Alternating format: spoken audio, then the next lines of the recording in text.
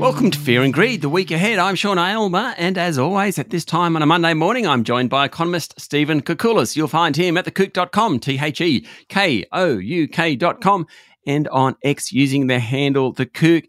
Stephen, good morning. Have you always been known as The Kouk? I mean, I suppose growing up at high school, you would have been Kouk or Kooky or something?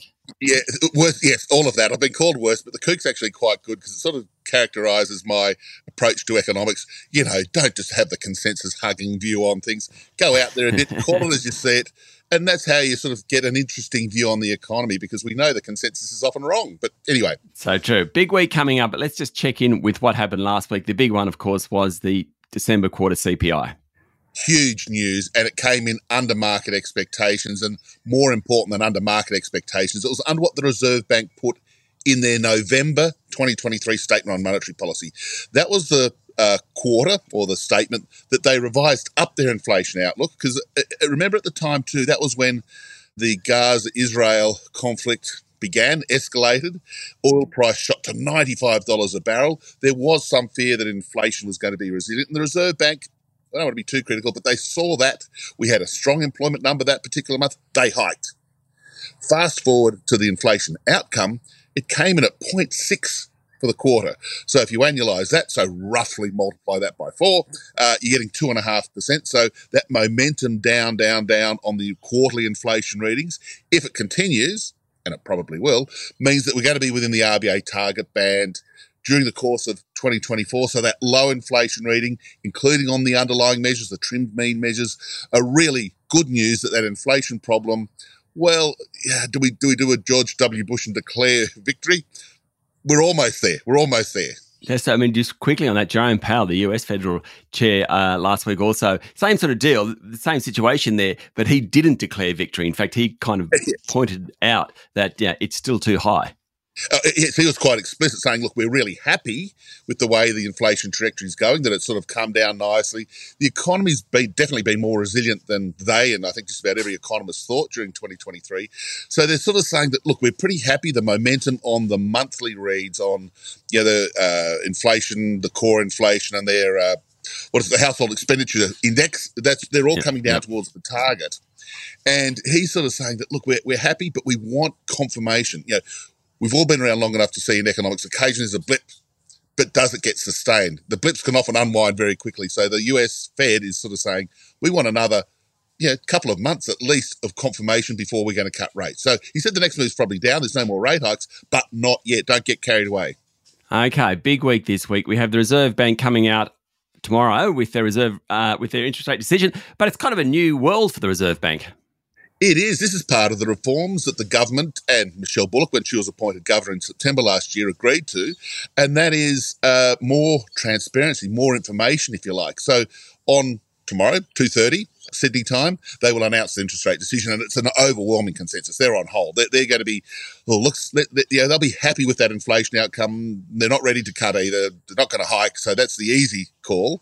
What they say will be important, but what's also happening, they'll be releasing simultaneously their quarterly statement on monetary policy, which is that fabulous 60, 70, 80 pages of analysis of the economy, which we all love to pore over.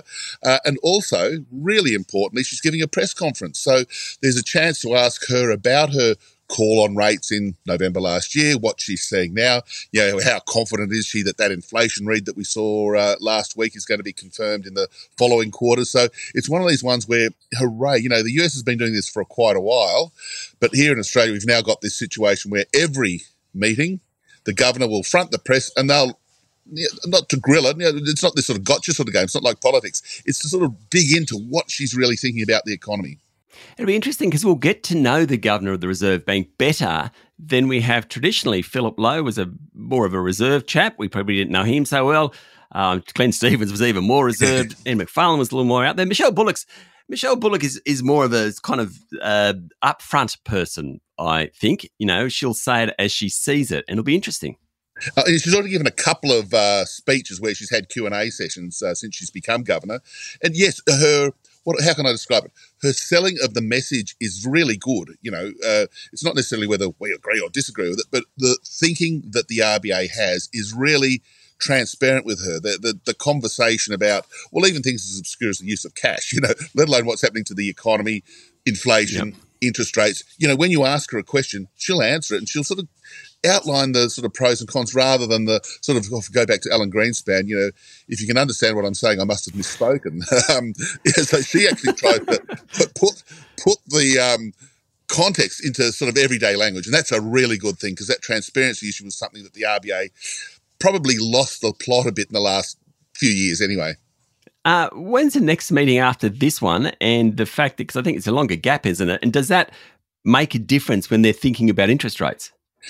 It may. The next one is on the 17th of March, coincidentally just a day or two before the next Fed. And then the one after that's the 7th of May. Now, the way that these are timed are to be approximately, 10 days after key events. And those key events are the quarterly CPI, obviously, and the quarterly GDP numbers, because they used to meet the day before GDP numbers came out. So that would have been a bit of a problem. So in the 17th of March meeting, they'll have had the GDP numbers come out, roughly 10 days before. Probably not going to do anything yet because they don't have that inflation picture. But the 7th of May is where everyone's getting a little excited now because they'll have the March quarter inflation numbers. They'll know what the Fed's doing a little more. And, of course, we still get the monthly run of labour force and retail sales and these sorts of things. So they'll have a lot more information. So the current betting, if we can call it that, is May's a 50-50 proposition. End of June, that could well be the one that they deliver. So it's work in progress. There's no more rate hikes. I think we're pretty confident about that.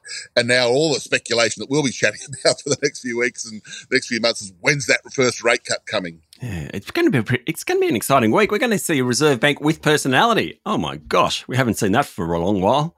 I know. Won't it be good? And I think the press are keen to do it because the press are like, they're keen to sort of draw out the discussion because, in the olden days, like last year, you'd see this statement come out in the really beautifully written press release or statement on monetary policy. There was something that you wanted to ask about and you couldn't. Yeah. Now we can. Yeah, well, good luck to Michelle Bullock when she fronts the media tomorrow. Stephen, have a great week. Thank you, Sean. See you. That was economist Stephen Koukoulas, better known as The Kook. You can find him at thekook.com and follow him on X using the handle The Kook. I'm Sean Aylmer, and this is Fear and Greed, the week ahead.